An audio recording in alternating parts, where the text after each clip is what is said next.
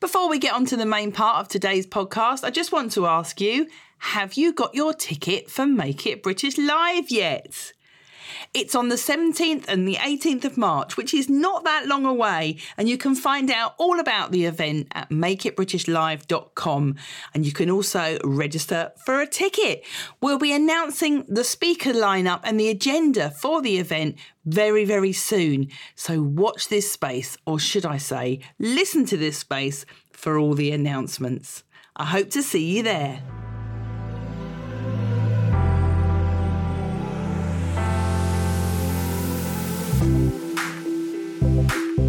You're listening to the Make It British podcast. I'm Kate Hills and I'm on a one-woman mission to save UK manufacturing. I invite you to join me each week when I'll be sharing the stories behind some of the best British-made brands and UK manufacturers and offering you advice and tips for making in the UK. So let's crack on with the show.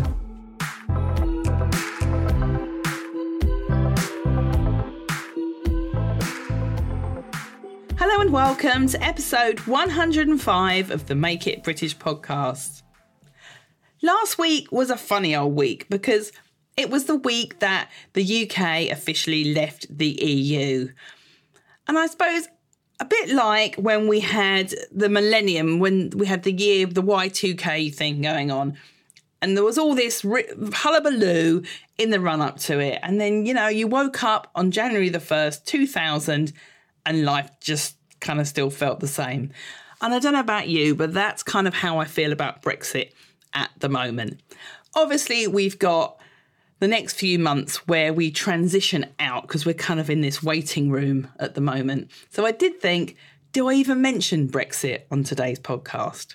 However, the business that I'm visiting today is a heritage brand that's been going in the UK for over 80 years. And it did make me think there are so many UK textile businesses that have survived so much more than Brexit. Whatever it throws our way, there are some of those businesses out there who are just real survivors. And today's interviewee is one of those. Well, not him personally, but the company he works for. So today I'm taking a tour around the Pantherella sock factory.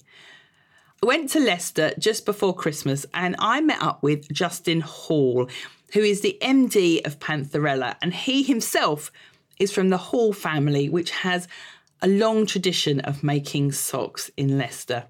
And I chatted to Justin, as you'll hear as we walk around the factory, about the new things that he's bringing into the business to bring it into the 21st century.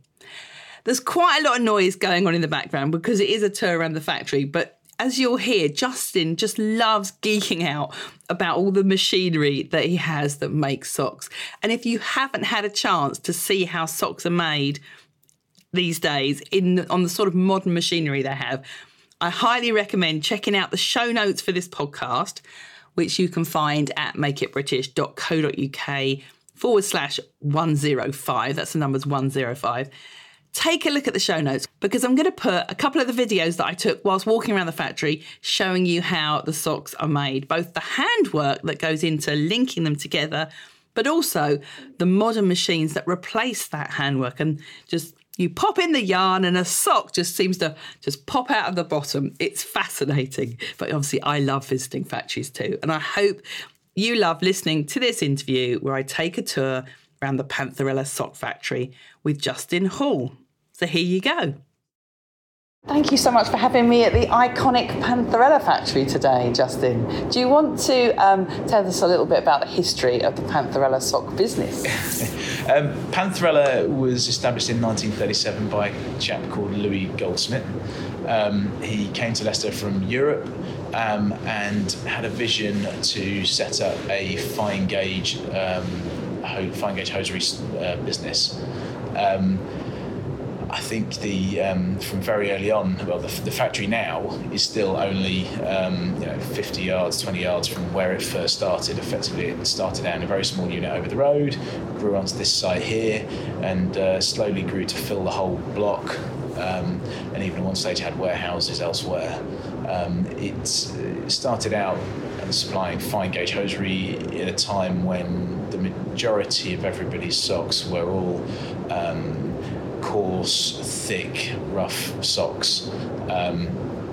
And he came to Leicester, the capital of hosiery in the UK, started working with machine manufacturers to work with finer gauge machinery, finer needles, and finding suppliers for finer yarns as well. So in terms of sort of the quality of the machines had to be improved, the quality of the yarns had to be improved. But very, very early on, I think he's found some success in that area. And actually, testament to that is actually that from some of the early records we've got, that we've been supplying Harrods since 1946. So these socks are recognised by the best department stores in the world at the time, still are today, and we've stayed in those stores as a recognised premium quality hosiery brand ever since. So what is the secret then to the kind of the fine socks you do? Is it that the machinery was made specially for Pantherella? Because there was machinery suppliers in Leicester, wasn't there, back in the day? There aren't anymore. No. So I think literally within a mile or 2 miles of the site we're on now was a hosiery machine maker called Bentley. We've still got 1 or 2 Bentley machines on site here. We're not running them now. But Bentley made effectively, at the time, mechanical machines. Originally they'd have run from steam engines that would have run a big, I forget the name for it now, a big rotary bar or something that all the machines would have been attached to one spinning bar that would have had them running. Effectively, the Bentley machines were some of the best, or the best, earlier on, quality machines in the world. In terms of their ingenuity and things they brought to the market was fantastic. And actually, I've been around factories abroad where I've walked into rooms now that are still running 100, 120 of these machines. Really? Yeah, and that's in Turkey, and I've seen them in China, and they're running these machines. And that factory shut down, stopped making machines in late 1980s. They still work. Yeah, and they're still running. Yeah, because they're effectively they made machines that were simpler to run. They knit a good sock. They still knit a good sock. There's mechanical components. You can effectively make new components still to replace them and keep them running. They're just not quite as clever as some of the more modern machines, that you can change programs on more quickly, you can change knitting qualities more quickly, but once they are set up and running, they knit good socks. They're just, they're not really any much slower. There's only a little bit more work to be done. And in this modern day and age, you also, they're simple in terms you don't need compressed air, you don't need central suction. All you need nowadays is an electric motor to spin them round, and that's it. So it's quite simple to set up. Yeah. So you're very knowledgeable on socks. I believe you're the 5th generation sock maker in your family. Do you want to tell us about the family history making socks? Well, the original family business is H.J. Hall. It's still a well-known, well-respected sock brand in the UK. So 5th generation. So John Hall established the business in 1882, just outside of Hinckley, a small town in Leicestershire, in a place called Stoke Golding, running a very small set of machines with local employees from the village, and started selling, what were traditional, fairly heavyweight socks to the farming community, effectively. Oh, really? And just steadily that grew, year on year, and then about the sort of, it grew and grew in Stoke Golding to the point it was moved into a bigger premises in Stoke Golding, and then in the 1970s, when my father was in the business, and some of his siblings, it moved into Hinckley, into a bigger site there, and through some quite inspired marketing at different stages, coming up with the indestructible socks, which was still part of the collection today. Really? Based around the introduction of nylon, brand new fibre of its day. Heavily marketed, well marketed by my grandfather. And then moving on in the 30 years ago was the launch of Soft Top, which was a uniquely patented construction of sock that had a non-elastic top, which meant you didn't get ring marks around the top of your socks. Very comfortable sock. Wearing a pair today. They found a new market there, and that really, it's a patented sock. It's quite unique to have new technology in socks in those days. Took over a significant part of the market in terms of supplying a functional need to a large part of the sock world, which is fantastic. And all through that time also, working a lot with the Ministry of Defence in the UK and having the military contracts to supply the Army, Navy and Air Force and things. So all through that time, and its heyday in the 1990s, getting up to 250 employees manufacturing socks in the UK. So was it a given that you would go into the sock business, or did you go straight into it? No, I didn't. No, I didn't. I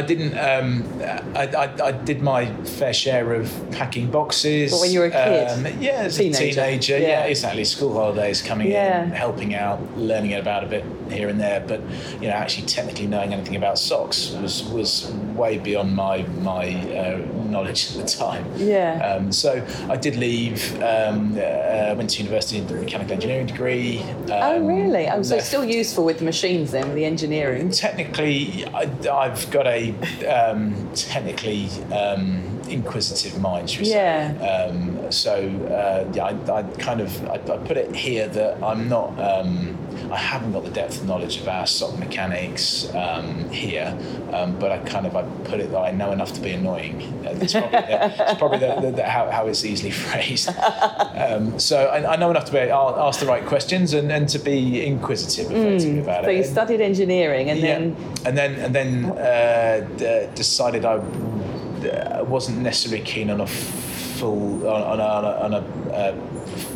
thorough the right wording, probably a full-on engineering career. So actually joined a graduate scheme to train as a management accountant. Right. Did that for 3 or 4 years, qualified as an accountant. Then joined a carbon trading business in London for a couple of years. And then decided that really it was about time I maybe considered what the options were back in Leicestershire, and took the plunge and joined Panthrella in 2009.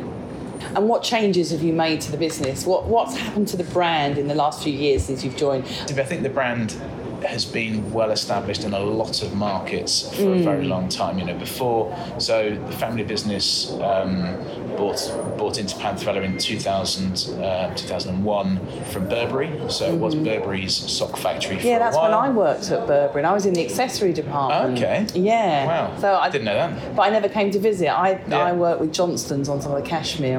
Someone else must have been covering the socks at the time, so I don't. Yeah. Okay. So that's that because Burberry were making all of the socks.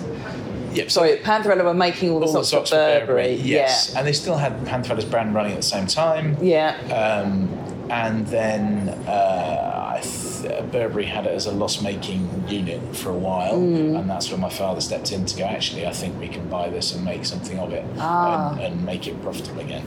I see. Yeah. So your father bought the business from Burberry. That makes sense. Yeah. So with his sock manufacturing background, I think he recognised the incredible history and reputation that Panthrella has in the market, effectively around the world. Yeah, definitely. Because I think that's one of the things that in the UK I don't think people appreciate. Not many people know about Panthrella. But I think they do. Those in the know about Panthrella that do that inquire into quality and provenance of products do. Certainly the reputation on Savile Row and Jermyn Street, people know who Panthrella is. And Harrods and Selfridges and Liberties, you're not going to be in those stores unless you have got a certain level of reputation. But it's around the world as well. So, in America, the top department stores there, the Bergdorf Goodman, Neiman's, Barney's, Nordstrom, and then, quite a few hundred premium menswear stores as well around the US. It's a fantastic business, but we've been doing that since the 1970s or earlier. That's kind of, I've met people at shows saying, I remember when my first job was sending the telex back to the UK with the Panthrella orders on. So it's kind of it's quite humbling sometimes to kind of come across instances of how long Pantherella's been out there in the market, supplying socks to premium retailers, basically. Yeah, known for being such great quality. So is one of the secrets to the quality of socks because you hand link the toes still, don't you? So do you want to explain to people, because I know we're going to go and look around the factory and I'm sure I'll see that, but do you want to explain to people sort of what that is and why that makes the sock so special? Okay, there's a transition in the technology that comes in here, which I'll explain. Certainly, when you're knitting a sock, you're knitting a tube effectively. So at some point, you've got to finish the tube and you've got to close the toe off so it's not got a big hole at the end effectively. There's different ways of doing that, and certainly one of the ways traditionally was always hand linking, and that's one of the things that Pantherella is renowned for, having a smooth link toe seam, and hand linking effectively gives the consumer a smooth toe seam, so you don't get the potential for blisters or rubbing or soreness across the toes where that linking seam is. So the technology's moved on.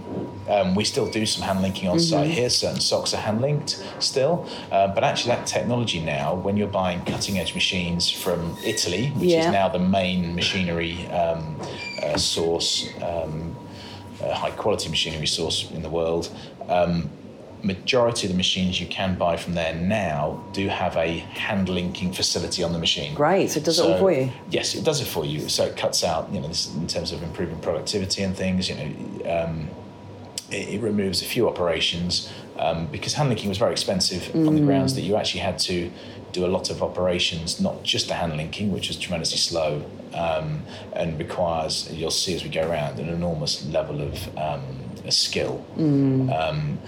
But the machines, the technology, the precision with which these machines are now manufactured to be able to align 100 or 120 stitches on one side of the sock with 120 stitches on the other side, fractions of a millimetre in terms of precision to line these things up, and then to sew through these as well. The technology is a little bit mesmerising when you're actually watching it. I look forward to that then. Brilliant. I hear you're doing some sort of eco sock. I think as a business, we've been endeavouring to try and improve our contribution to environmental standards. It is hard, very hard in the world, in the marketplace, when you consume energy to run machines, you use water to wash socks and things. There are certain initiatives you can do to reduce that. We've done that over the last 5 years in terms of we don't always wash full wet process wash everything now. We've enhanced doing steam tumbling. That's reduced the water usage quite a bit. We've invested in new boarding machines that use probably only about 25% of the energy of the previous ones. And one of the other things, obviously, is then focusing on raw materials. What materials can we use that will help reduce the impact of the socks or the products we put to the marketplace. So one of them is an Ecolux sock that we've just launched that will be going to market in December, January time for spring/summer 20. And that's working with suppliers on a recycled cotton and recycled polyester as well. So it's being able to find the materials that have those environmental benefits, but also finding them such that they actually align to Pantherella's premium quality levels as well. So we're great we've been able to do that, and the stocks stand out, and we're really excited that there's some certain key accounts such as Selfridges have bought into it and are doing looking to launch that in their store fairly soon. Brilliant. So plans for the future for Pantherella then? What's next? It's constant evolution within the sock range, really. We're well known for launching probably one of the most one of the broadest collection of socks every season. We tend to market in Pitti and Florence every year, at the big menswear show, over in America as well. Every season there's launches there. And the sheer colour and variety we take to market is fantastic. So that's one of the key areas of focus. We're still looking to support and back and take new yarns to market and new ideas and new concepts. The other key area that we're looking at as well at the moment is a little bit of product diversification. As a brand, we've been well known for socks for a number of years. And one of the key aspects of our socks that make them different to other people's has always been the provenance and the high quality of the yarns we're using. And really we've looked to build on that and take something else to market that really our consumers will recognise and respect us for as well. So we're actually going to be launching scarves on our internet site. Should be happening this week. So this podcast will probably go out in January, so they'll already be launched. They'll be launched by January. With your Eco Sock, so we can link to that in the show notes. Eco Socks will be there online, absolutely, and certainly scarves will be launched by then. So we're launching scarves based on the yarns we're using in our socks. Oh, so matching scarves and socks. Exactly. Matching your scarves and socks is definitely doable now. So we have a fine gauge scarf based on some of our fine gauge socks, a leisure weight wool merino wool scarf, and then thirdly a cashmere scarf as well, very well because of our well-regarded cashmere socks effectively. So we're really pleased with how they've come through and the colour offer we've got in there as well, and we think that they're going to be well received by our consumer base basically.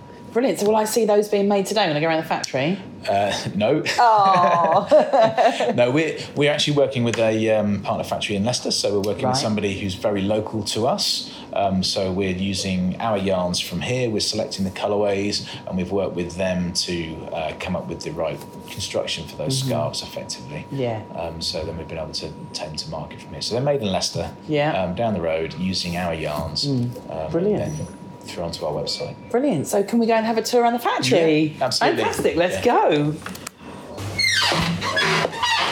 Lovely parquet floor. Look at that. Yes. It's what old factories have had, isn't it? Yeah. All this kit. Right, so we'll just pop down to the yarn store. So you'll see it's a rabbit warren of a factory, just how it's grown up on the site. Yeah, it's a bit like John Smedley factory is a bit like this. They've got lots of corridors and tunnels and... Hi. Right, so where are we now? We're in the yarn store. We've got 2,500 individual bays in here, and each bay is probably about 2.5 foot by 2 foot high. We will store separate merges in each one of these bays to keep them separate. So, like I said, we've got about 5 different cotton counts, 4 or 5 different wool counts. We've got silk, we've got 2 different cashmeres, and we've got 2 different nylon counts as well and things. And then you've got nylon lycras and things. It's there's an awfully huge big variety of colourways in here and merges as well. What's the noise in the background? Like the noise sound. The noise in the background it's actually the heating for the room. It's bringing in hot air from the knitting room. So we've got central suction in the knitting room that's sucking air through the machines the whole time. We actually switch the exhaust to come through into here. Yeah. So it carries warm air through from there into here, basically. So we've actually, believe it or not, had a BBC recording crew in here recording that noise for a BBC I think it was a podcast or on the sounds of industry and dying industries or changing industries in Leicester. And there was an exhibition in the Curve Theatre in Leicester around it, the sounds of Leicester. Oh, and they were focusing on not just this kind of eerie noise, but also, as I mentioned, the Bentley knitting machines that were there was thousands of them around Leicester only 20, 30 years ago. Yeah. It was focusing around the noises of those machines, of how they, the clickety-click noises of them, mechanical sort of sounds. So they came on site and actually recorded some of the noises from here as well, which is quite interesting. So it's going to get quite noisy when we get into the knitting room as well, isn't it? It will be, yes. Yeah. On the high pitch. So this room here, we weigh in and weigh out every batch of yarn, so we know how much we've got on the shelf by merge and colour, because even half a kilo of yarn for us, if it's used as a small stripe in something. Half a kilo of yarn could mean the difference between making 120 pairs or not. So we've got very precise tracking of yarn quantities through the business. Brilliant. Right, okay. Thank you. Thank you. No problem. Yeah, it's kind of eerie, that noise, isn't it? So it just echoes down the Yeah. pipe, I think.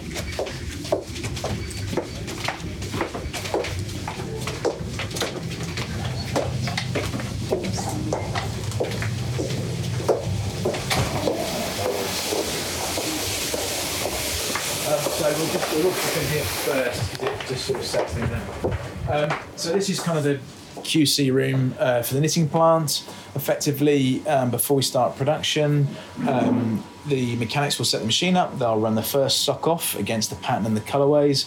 Then it gets handed over to the quality assurance team, who will come in and inspect and check that sock against the standards that have all been set by design.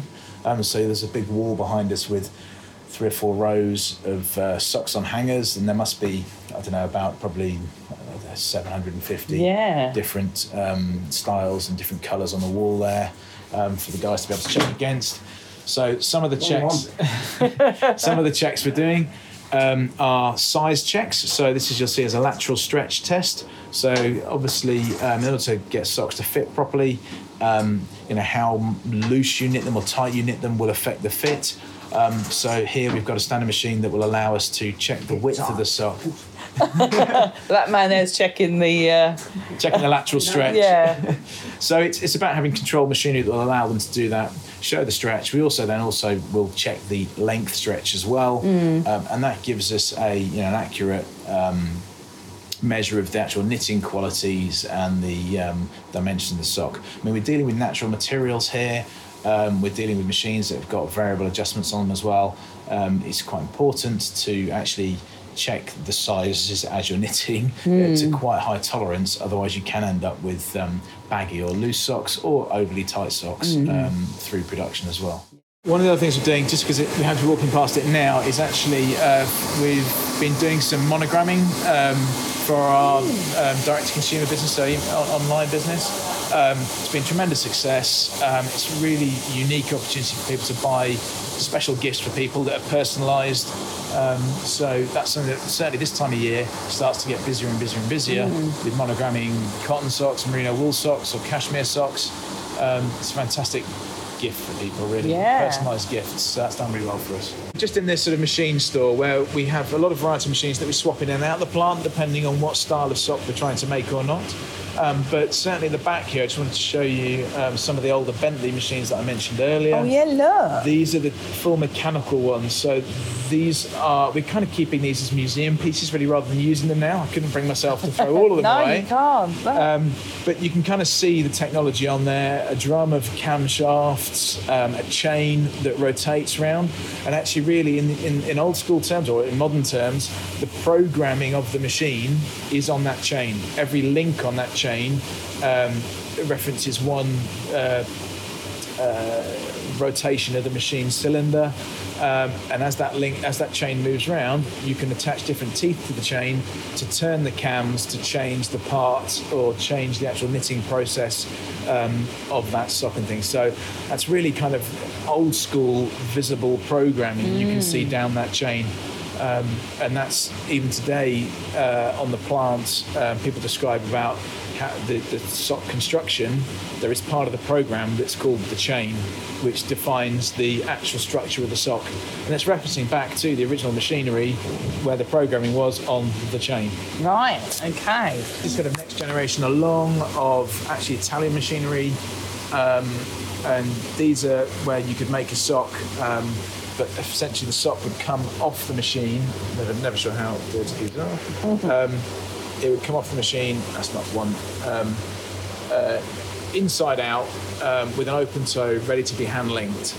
And you'll start to see on the plant now when I walk you around actually how this generation of machines moved on again, and we're now able to fully link the toes on the machines.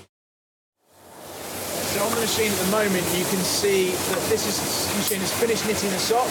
It's now just lifting the sock off the 200 needles when we knit fine gauge 200 needle socks. It's transferred those stitches across to the linking head, taken the sock out of the cylinder, it'll now close the cylinder back over, drop the cylinder head down slightly before it starts knitting the next sock. In the meantime, it started to link the toe together on the sock that it's just finished knitting. So that's moved to the secondary part of the machine. It's going to fold the 100 stitches over onto the other 100 stitches, and then it'll start sewing it together.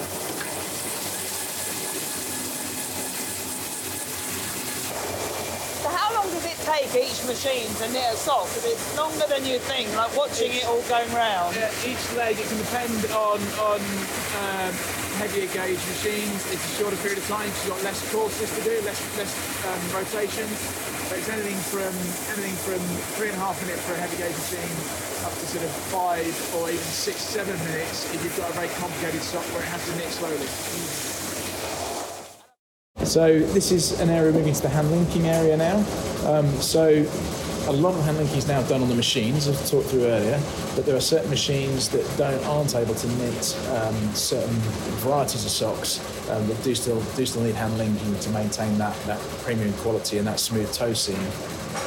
We still do have to hand link them here. And actually some of those are the Ecolux socks that we can look at now. Good morning. This morning. Hello.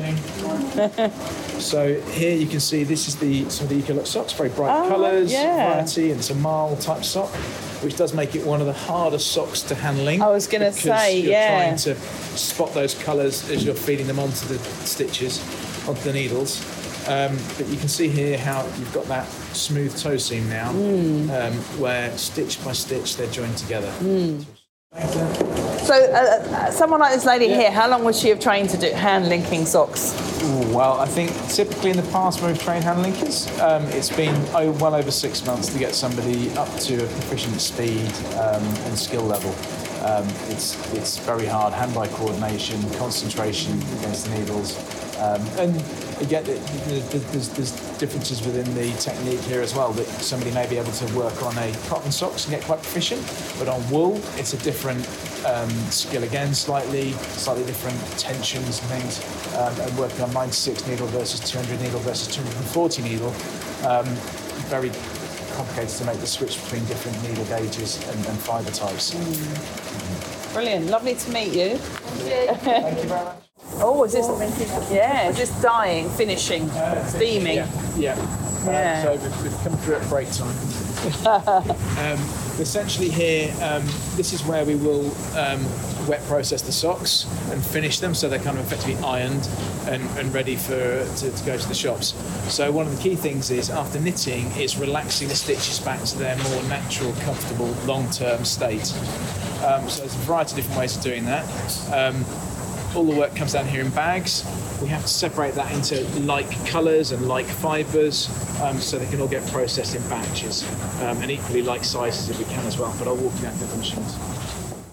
Effectively, there's two choices here. Depending on the sock fibre, will depend which route we take it through. So, for instance, cashmere, we will do a full wet process, and we'll be tumbling also to give it its soft hand feel as well, so milling the sock slightly to loosen up the fibres, give it the soft hand feel.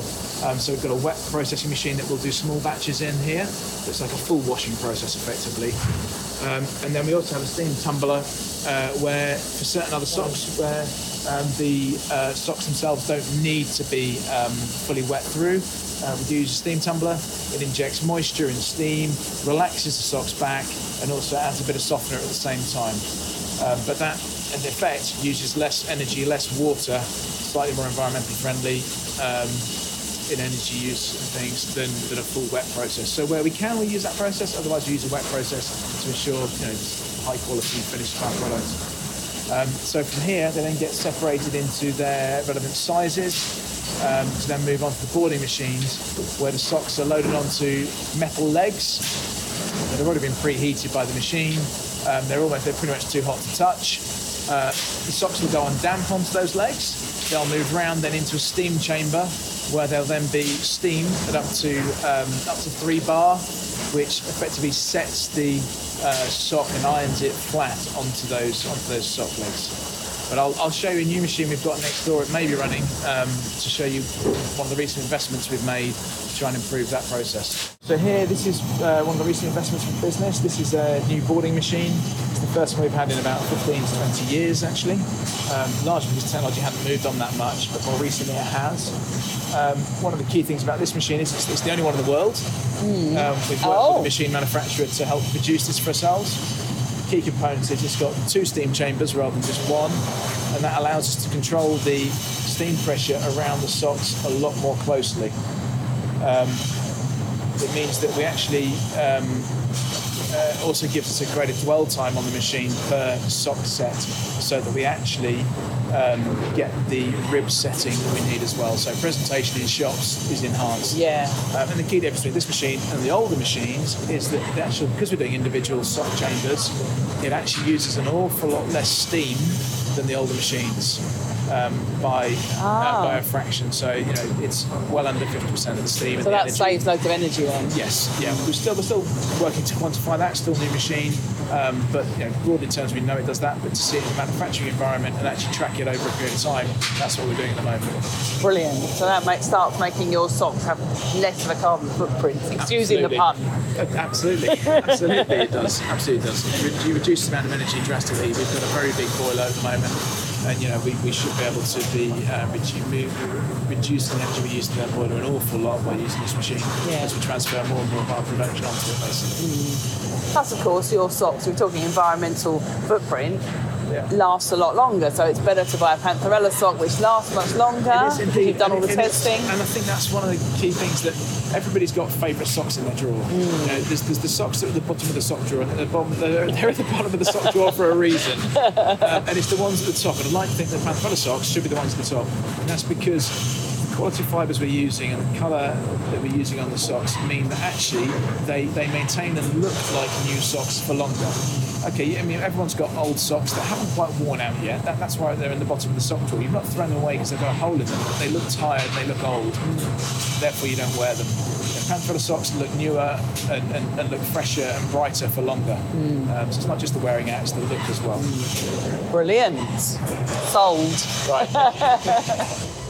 Do most of the people that work in the factory live local, very local to here? Yes, majority of people. You've arrived here. You've seen that it's a traditional old factory. It's been here for decades now. There isn't on-site parking, and actually, majority of people work on the shop floor. Majority are walking into work. It's just far easier for them. They live in the local vicinity. Yeah, because you're kind of in a residential street almost, aren't you? Yeah. We're surrounded by houses. Yeah. Literally on every side there's houses. So it is. We have to be mindful of our neighbours and things, but certainly there's a lot of houses around here. A lot of employees do walk to work. So at this point here through production, we get to the point where we know where the socks are going, whether they're going for the Pantherella brand or maybe it could be some other Jermyn Street or Savile Row brands. We know where they should be going. So effectively here we start printing the tickets and applying the packaging, whether it be a foot transfer with a heat stamp or whether it be just printing the actual tickets out. We'll just see around here how we apply them.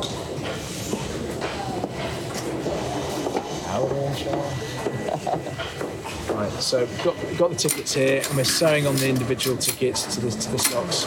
We're using just a single thread and a single stitch. It doesn't damage the actual sock threads underneath, and that's pretty important when it comes to silk socks, where they've got very fine threads, and if you're not careful, you can actually break the threads in the sock and obviously leave yourself with a hole. So, selection of machinery here and selection of how it's done is quite important. Great. What a fantastic place you've got here, Justin. Truly amazing. Thank you very much for showing me around. That's all right. Thank you.